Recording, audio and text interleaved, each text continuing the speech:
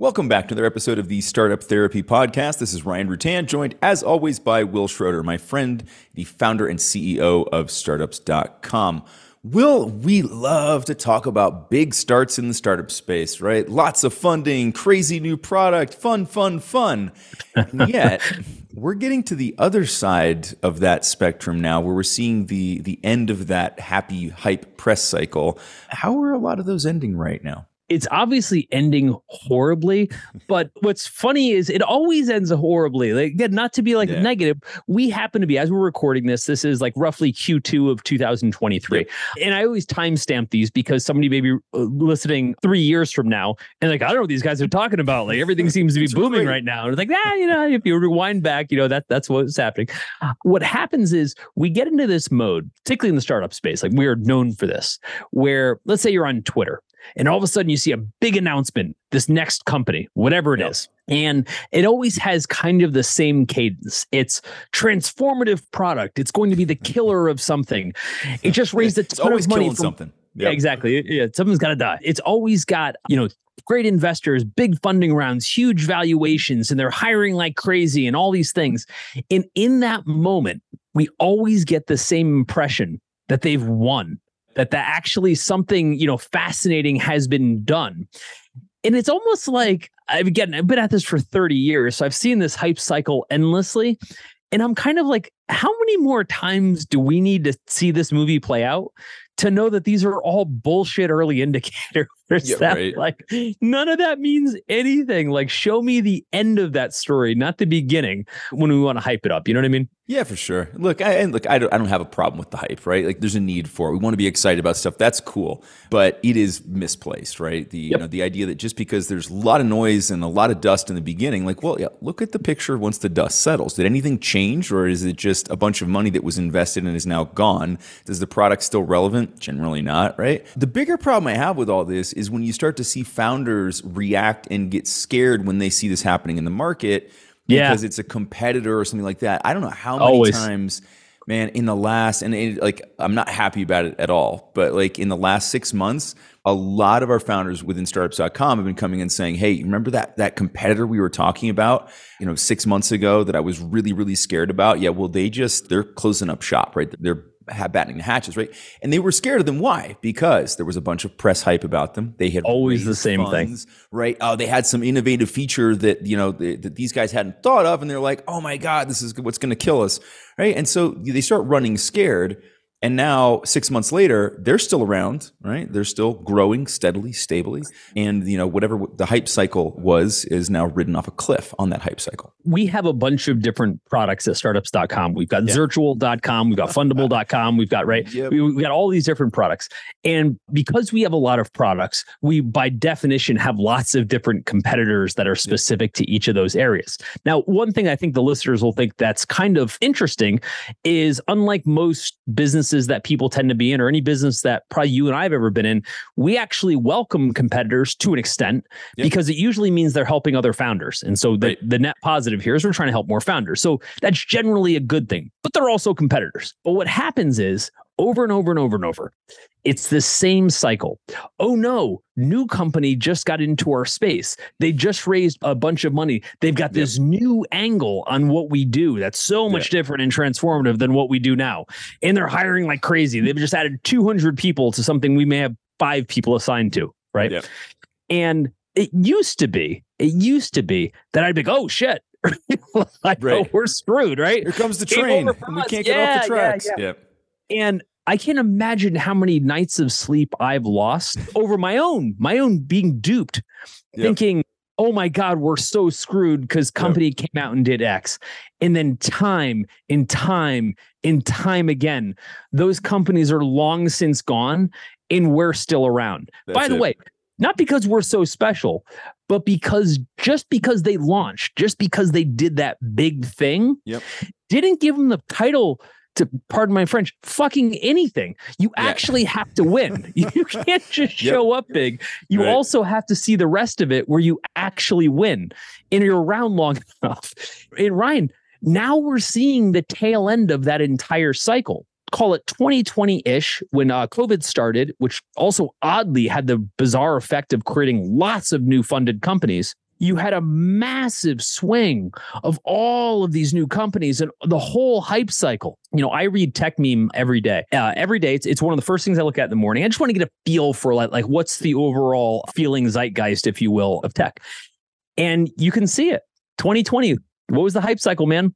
Crypto, everything. Everything was going to be blockchain. It's all going to change. Yep. Yeah. Yeah. Sure is. Everything's blockchain now. Yep.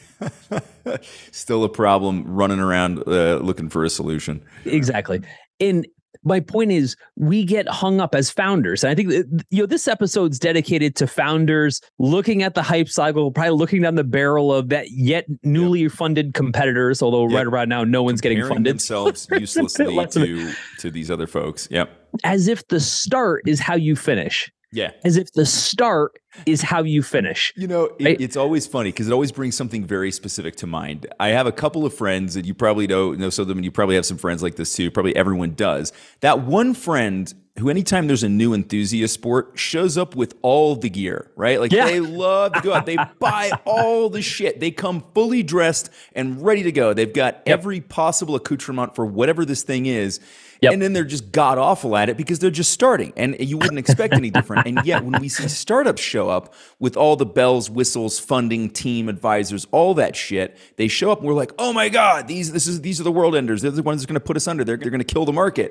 Right? Yep. We have to remember they're just showed up, right? What they have now is an opportunity, nothing more, right? And most of those fall flat because of the nature of what we do. There's a flip side to this too. When we were just talking a moment ago, I said this is kind of for the founders who are looking down the barrel of a gun of the newly funded competitors.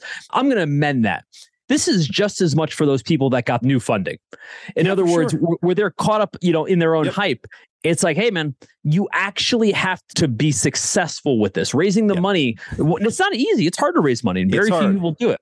But that's just the ticket to get started. You actually have to see the rest of this through. And no amount of hype is going to actually get you there. I'll give you some recent examples, or give the audience some recent examples. In this last hype cycle, just a few that come to mind. Remember Clubhouse? Now, I open up with remember Clubhouse. Remember Clubhouse. Dude, that was 2 years ago. That wasn't like eons ago. I'm not talking about MySpace right? Here.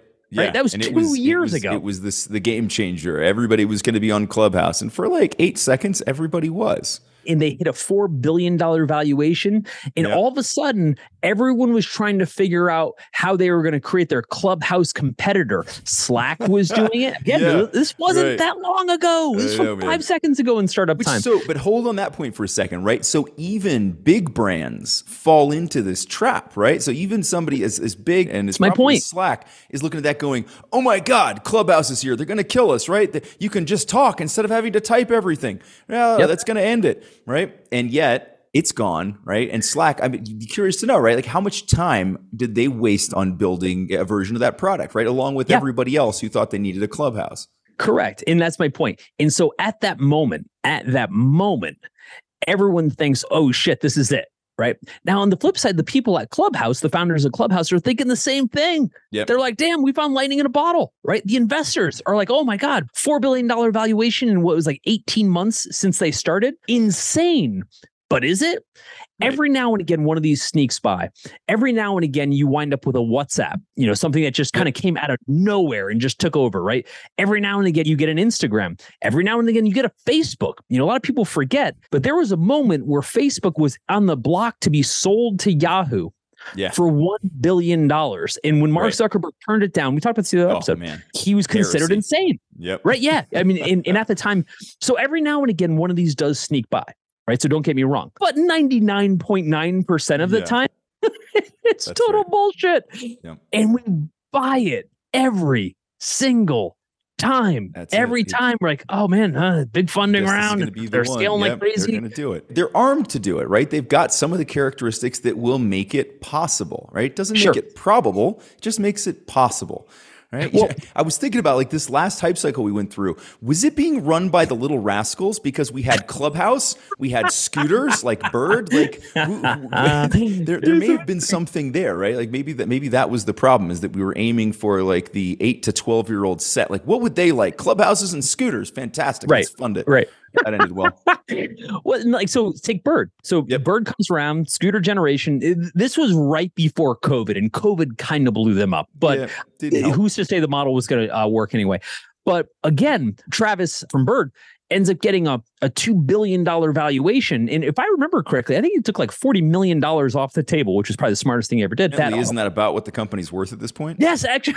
That's their market cap right now. You could buy the whole thing back. But the point is, we see these ludicrous valuations in these funding rounds and everything else like that. And we're like, oh my God, this company nailed it. Well, if you've been around long enough and you've followed startups the way you and I have for long enough, you can see through this every single time. It's like, oh my God, let's pick off the pieces. Let's talk about the different pieces that keep arising so we kind of know what to look for, right? Let's dissect it a bit. Which one comes to mind first for you? The one that kind of everybody looks at, right? Just because it's easy, it's big, and everybody makes a lot of noise. It's funding, right? When funding happens, like I think that's the easiest one to pick on. I was going to reference TechMeme, and for those of you that don't know what it is, it's just a news aggregation site. It's just been around forever, and for some reason I've become used to reading it. But it's pretty good. It's pretty accurate. And I was looking at it this morning, and I actually said something to Sarah, my wife. I was like, you know what's missing today from TechMeme? A single funding announcement. A single funding announcement. Yeah, that's bizarre. That's exactly where all those announcements go. But that's here and there. First thing that happens is, oh my God, this company raised often recently at this unicorn valuation, right? Big round, big valuation. And everyone is like, they're killing it. Are they? Are you sure? Because we get to see the other side of these stories. We actually get to talk to the founders behind those funding rounds, and they're never killing it. They're never killing it. And there might be a couple here or there where things take off. It becomes a Figma, which ironically is always in the background anyway. Nobody's ever talking about it. Those companies are just busy actually building. Just quiet, actually building a good business. Yeah. It's the ones that won't shut up on Twitter that you really got to start wondering about. Or we talked about this a few episodes ago. The self-congratulatory year-end reviews, right? When we were talking, I think, about being Kickstarter. Yeah. Yep. And like when things are going great, they can't wait to talk about their year review. And all of a sudden, those year reviews are the first casualties over time. You know what I mean? Yeah, for sure. Once the funding's gone, right, and the novelty is worn off of your cool new product, which stays cool for about 8 minutes, then it's down to just running a business, which it turns out is quite hard to do. Really easy to like set off fireworks and toot your horn around funding a new product. A lot harder to make it work in the market, right? Yeah, and I think with the funding round, you get a bunch of false positives, okay? Yeah, so, for sure. So let's stack them up. First false positive you get is that I guess investors said yes, so there must be something there. Bullshit, okay? Yep. Investors make so many mistakes. They make so many bad decisions on so many deals.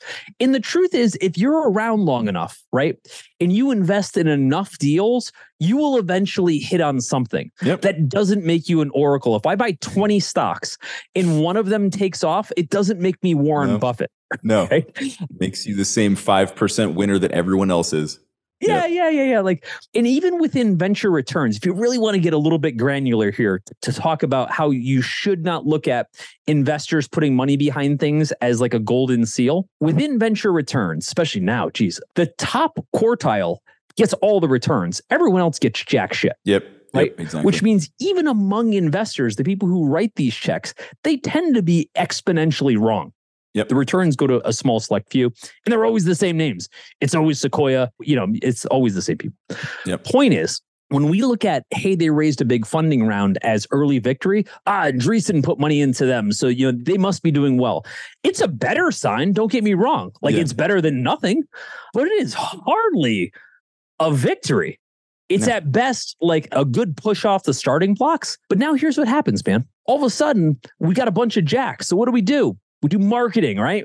We do hiring. Oh, hiring. Yep. Our staffing line is growing. Like, what a crazy brag that one is, right? And I know we've beat this up in other episodes, so I won't belabor it here. But like when people come and start telling me like, oh yeah, we're on a hiring frenzy right now. It's like, oh, you're trying to get over your toes and with overheads? And they're like, that's not what I said. It's like, yeah, but that's what I heard. Are you in a revenue that's what's frenzy? About to happen. That would be cool.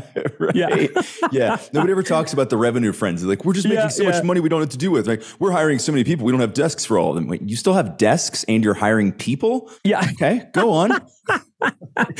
So there was a great anti-story. I'm just going to throw this one out there. It's a little bit of an aside, but I just love this one. You might remember it. Do you remember GoFundMe? Yeah. right? I do. Okay. So I bring this up because I've never met the founders. I've heard about them from some people who've worked with them in different capacities. I've heard they're excellent surfers. I'm not even jesting. Exactly, I have heard this. Exactly. Yeah, that's one of the things I that love I've the story. consistently heard about them. You know, something that's really funny about everything we talk about here is that none of it is new. Everything you're dealing with right now has been done 1,000 times before you, which means the answer already exists. You may just not know it, but that's okay. That's kind of what we're here to do. We talk about this stuff on the show, but we actually solve these problems all day long at groups.startups.com. So if any of this sounds familiar, stop guessing about what to do. Let us just give you the answers to the test and be done with it. The reason I'm bringing this up is because we were kind of part of this circle at the time. Yes. This was crowdfunding in its infancy, circa 2012. We had launched Fundable. That's the era of Kickstarter. That was all these things, right? And everybody's raising tons of money. And if I remember at one time, we had actually 30 legitimate competitors, many of whom were funded, many of whom were already claiming their early victories, right? Because of who they raised from or what they had done. Hang on, Will. One of them's calling me. Oh, no, that's definitely not them because they're no longer around. They're all gone. But the point is, while all this is happening, you've got GoFundMe, who's got this janky looking site that has raised no money. That's just a bunch of dudes in San Diego, I think, just trying to like pull stuff together. Yep. And they wind up winning. A lot of people don't know this. GoFundMe won, right? If you're wondering whatever happened to crowdfunding and I guess Kickstarter won, no, they didn't. Kickstarter became like a $20 million company, which nothing wrong with, right? But they never became the company people thought. Meanwhile, GoFundMe, this company that made zero announcements, was totally under the radar, sold without raising any money for $600 million. Yep. Just like 20 people in a room. Yeah. It was amazing. And what I'm saying is the story you hear where kind of like Figma, and Figma raised a bunch of money, but no one's making the big announcements, etc. They're just in the weeds building stuff. Those are the ones that I'm more behind. Yeah. Kickstarter was like, look at these beautiful raises we have. Look at these amazing products we've got. Look at how, sleek the funding profiles are for this, amazing new technological marvel of a watch. Meanwhile, GoFundMe was like, yeah, we're funding pet surgeries and bailouts for people who spent too much money on vacation. And they were crushing it, right? There was nothing newsworthy about them, but they were printing money because everybody was using it, right? They were building a real business. That's really what it came down to. That early false positive of, oh my God, Kickstarter, hype. That must mean they're doing well. And it's like, dude, how many times do we have to live through these ridiculous hype cycles to realize it's all bullshit? It's all bullshit. And you would think that by now, there would be this anti-sentiment that would have gotten built, the scar tissue, if you will, of pundits and investors and founders that have had the wool pulled over their eyes so many times with these insane announcements that they'd be like, dude, it's not cool anymore. I think it has happened. I mean, it certainly has happened to some degree. Like you and I look at these things now and just go, sure. Yeah. Call me in a year, call me in 2 years, call me in 3 years. Let's see how it's going. And I think that even a lot of other founders pick up on that piece of the narrative, right? And I think as long as this isn't a direct competitor, I think you can objectively look at that and go, yeah, okay, cool. Like they raised some money. Now they've got a whole bunch of hard work to do. I think when it's in your space, it's a very, very different sentiment. All of a sudden, I think everybody has to go through that at least once as a founder before they really understand that okay, no, we can still be okay. All right. Because, you can look at it objectively when it's, somebody in a completely different space and you can say, okay, they've raised money. They've got a bunch of stuff to go do. How does this apply to me? It doesn't. Right. But when it's somebody who's building a very similar widget to your widget, all of a sudden this becomes something very different. And all of that objective knowledge goes out the window and you're just like, fuck, they're going to kill us. Right. There's nothing you can do about it. Right. It's just, that's it. It's the only thing going through your mind at that point. So once that barrel swings around and is pointed directly at you in your mind, because that competitor is probably not even thinking of you. Said differently, if they are thinking of you, they're thinking, we're going to waste those guys because we just got funded, right? Again, call us in a year, call us in 2 years, call us in 3 years. Every time. Or this new company comes out and they've got this totally transformative product, right? They've got the new hotness, whatever is. Super innovation. Yep. Look, we just lived an entire era of it through crypto, which might have been almost the most overhyped, ridiculously promoted, charlatan-esque industry we have yet to have. I mean, it's set next level. Paris Hilton was minting coins. I mean, what the fuck, right? Like it was bananas. Now, don't get me wrong. I love, and I know you do, love transformative products. I love new technology. Crypto has created a lot of actually useful things, sort of. But the hype cycle, let's rewind back all the way back to 2020. Not long ago, right? That's the whole point. We're in 2023 when we record this. Yeah, we're not going back very far back in history. Time machine is very limited. And we go back to the beginning of the crypto hype cycle. And I'm not really picking on crypto necessarily as much as I'm trying to point out, dude, this keeps happening. And we keep pretending like it's never happened before. And every time we keep thinking, oh, like right now it's AI. And AI is really interesting, right? Dude, give it a minute. Let it actually perform and stop buying the hype right away. So anyway, go back to crypto. Well, I think there's something interesting about crypto, though. And I want to stick on this for just a second because it was a bit different than some of the other hype cycles because it was a hype cycle that lots of people could participate in, whether they understood it or not. And I think that was something that was a bit different and a bit interesting in this case. There was a hype cycle around the internet. That one stuck, right? That turned out to be, that worked. That's still working. We're using that. But there's a lot of other things where, there's a hype cycle around it. It comes, it kind of has its day or even doesn't, and then just disappears. But in the case of crypto, it was one of those things where there was a massive hype cycle and then lots of tiny doors opened up for people to walk in and really, participate, not necessarily positively in the hype cycle. Well, sure. It was a giant Ponzi scheme for a lot of it. Not all of crypto. I'm not going to label all of crypto as a Ponzi scheme. But my bigger point was at the moment, at 2020, you could start taking all of these early signals, which is exactly what we're warning against. We could take all these early signals for fact. Okay. You could say the smartest minds are writing about crypto right now. And by way of that must mean there's something there. No, it doesn't. Just means they're writing about it. It just means they're writing about it, right? Settle down, right? Second up, you could say, oh my God, the smartest investors, Andreessen's putting together a huge crypto fund. They're pouring money into it. It must be legit. These companies are taking on billions. It must be legit. No, it isn't. It just means people put money into something, right? Just because companies raise money does not mean it actually worked. It just means they put money into it. How many times do we have to watch this happen? So the next thing is we get this idea that this is novel. It's transformative. Everything should be on the blockchain. Banks are bad. We have to discern. I don't know. My bank works fine. I put my credit card in, works fine. But there's fees. Yeah, who cares? My point is, there was a point in time, man, where I just started refusing to review pitch decks that had anything to do with crypto because it was almost always just some weird edge case for how to cram blockchain in somewhere it didn't belong just because it hadn't been there yet. And this would be the thing that would finally give it a home.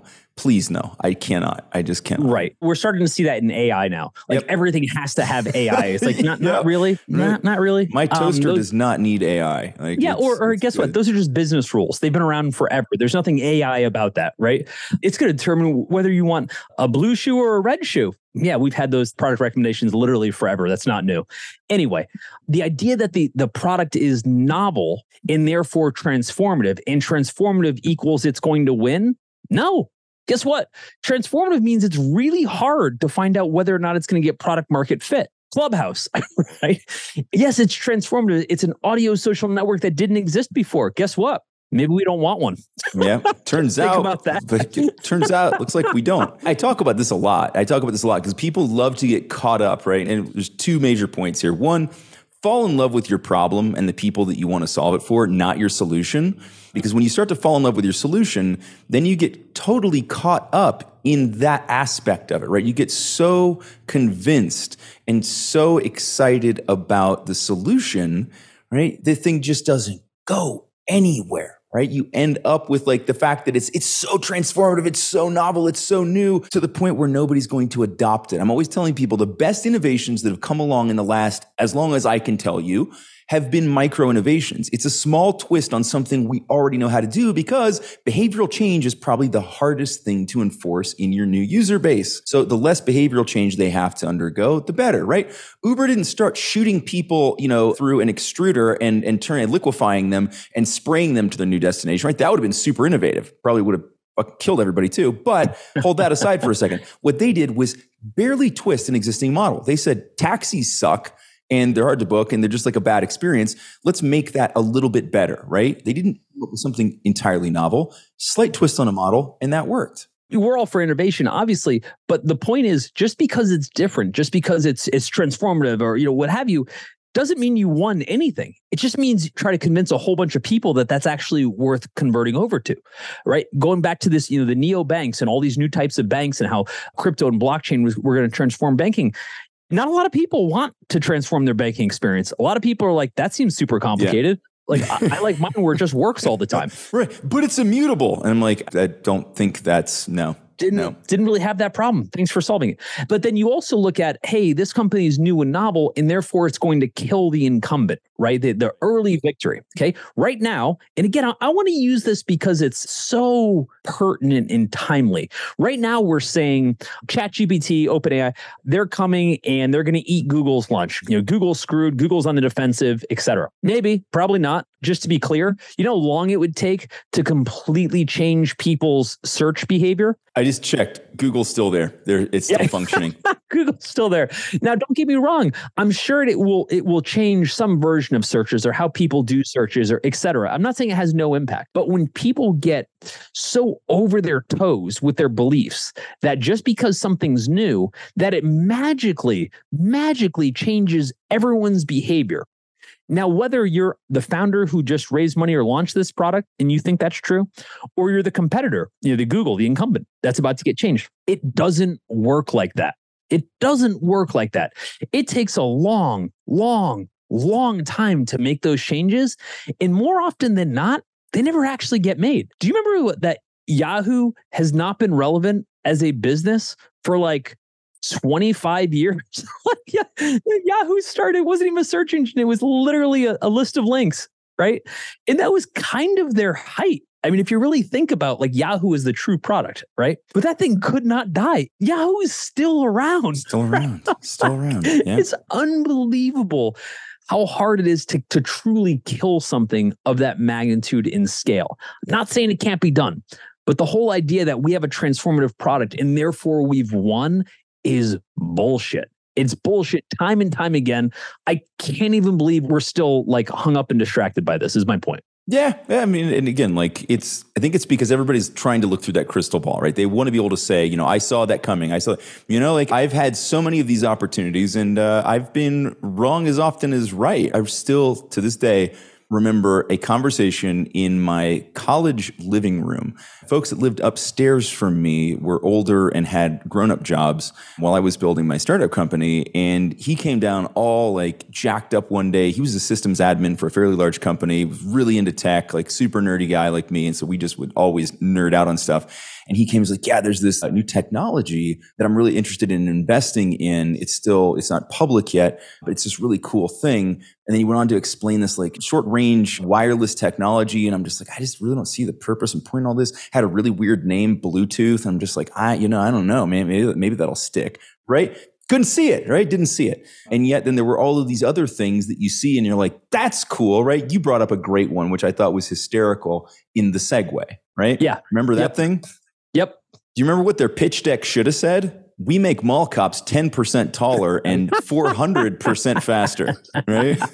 Well, okay, but that gives you this whole concept of this idea of early praise. When something gets so much early praise, let's stick with Segway. Okay, so here's what happens. For those that don't even remember Segway, it makes this example even better, actually. So in 2001, the Segway personal transporter was launched by Dean Kamen, genius inventor, right? Actually, if you ever get an opportunity to read his backstory, he is fascinating. Dean Kamen, Kamen. If I remember off the top of my head, I think he created something for that he sold to Baxter for like $1 billion or something like that device. And then he started Segway and got all the top of the top investors, like the actual who's who of all of tech. Fun side note.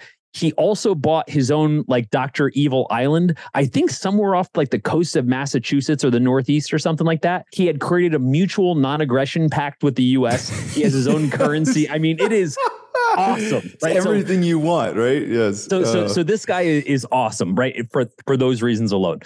Segway comes out. And essentially, the first incarnation, again, for those that don't remember, was this idea of a two-wheeled scooter that you could stand on, lean forward, and it would transport itself. Way ahead of its time. I mean, like, the technology was absolutely fascinating. It had maybe the biggest hype cycle launch of all time. When the Segway dropped, it was in every single news outlet there was. This was before social media, so that's when like news outlets actually mattered. And the hype and praise was unlike anything I'd ever seen. Bill Gates, John Doerr, Steve Jobs said, and I quote, "In the future, cities will be designed around this device." How much more hypey do you get? And especially coming from somebody like that too, where, you know, people are going to listen, right? This is a guy who was a known futurist, right? So yes, right? He tends to make good predictions. Okay. So in that moment, Dean Kamen and Segway as a whole have conquered. They have won. They have a device that's so transformative. They have a device that has every backer you could possibly fathom, basically saying we're going to design cities around this product. It is so good. Okay. How many of you in the audience own a Segway and travel around the city in it? Here's what I'm saying. The only way you're traveling around any city in a Segway, if you're the nerdiest family in that city and you're in Santa Monica and you're deciding to do a Segway tour. Segway tours. The only time, or you're a mall cop, or you work at an airport. Now, truth be told, I actually looked this up because I had to know. I didn't want to be like that wrong about this. Segway says they sold 500,000 Segways last year, which is a lot. But it's because they're essentially scooters now, right? Like my kids have one. It's the same self-balancing thing that like a million other people have right now. And it's cool enough. But at the time, people are literally picturing entire cities of everyone segwaying everywhere all the time. Everybody just leaning 22.5 degrees forward, heading off into life, right? Buddy, and everyone was like, oh my God, this is the future. People believed the hype because Steve Jobs said it, because Bill Gates said it, because John Doerr said it. This is the smartest people on the planet at the time, right? Like literally the smartest people were saying, yes, this is it. The current version of that today is hilarious. For me, it's Twitter because I tend to use Twitter as my social network. And it's every time something launches, 500 retweets of, oh my God, this is the greatest thing ever. This company's crushed it. They've nailed it, etc. And every time I'm like, oh my God, kill me. Right. I'm like, this company hasn't done anything. When there's a city that is designed officially, when New York City is now nothing but Segway traffic first, I'm on board, man. You got me. Sadly, there's such a horrible real life metaphor here for exactly what happened to Segway. And it's a sad story that's also just brutally funny in irony, which is that when the company was bought by Jimmy Heselden, right? He bought Segway Inc. and then famously took a Segway off a cliff, literally, and died. Yeah, the guy bought Segway and then drove a Segway off a cliff and died of his injuries, which I mean is unbelievable, tragic. But like that pretty much sums up the way this thing went, right? Yeah, you could. Yeah, reality being truer than fiction. I think that for most of us, we look at these again these early victories and these hype cycles and funding rounds, and we believe them. That's the problem. The problem is we have so much history to tell us it's bullshit. And yet every day we wake up and pretend like this must be it. It reminds me of things like diet fads. Theoretically, shouldn't we have solved dieting like 30, 40 years ago because there was a miracle diet, whether it was Atkins, South Beach, like you name it? We did solve dieting. We solved it. We figured it out. It just turns out you have to eat less and then you output. Yeah, the formula is there. The problem that we haven't fixed is humanity. Correct. Right. And I guess what I'm saying is no matter how many times we go through this cycle, no matter how many times we're staring at down the barrel of a competitor's gun, or again, the flip side, we are that new competitor. And we're so cocksure that this is going to be exactly right, the thing that's going to kill the next thing. I don't know. I'm going to have a crazy proposal in the startup world. How about some humility? Yeah, a little bit would go a long way. How about somebody launches with something that says, hey, you know what? I think this could be great. We're going to work really hard on it. We'll let you know when that city gets built. That's designed designed for the Segway. But until then, we're going to kind of like go heads down and actually go do it versus talking about it. Make sure it's a really, really flat city with no cliffs, right? Jesus, that's dark.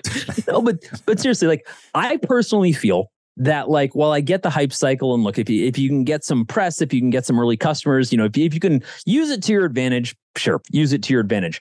But as the recipient of the hype cycle, to the rest of us that are sitting around listening to these insane stories day in and day out, I'm saying, let's step back, man. Let's stop buying the hype. And let's have one refrain every time. Show me what you actually did. Call me when you actually win the race. Don't celebrate the fact that you started the race. Nobody can start the race. Call me when you finish. So in addition to all the stuff related to founder groups, you've also got full access to everything on startups.com. That includes all of our education tracks, which will be funding, customer acquisition, even how to manage your monthly financiers. There's so much stuff in there. All of our software, including BizPlan for putting together detailed business plans and financials, LaunchRock for attracting early customers, and of course, Fundable for attracting investment capital. When you log into the startups.com site, you'll find all of these resources available.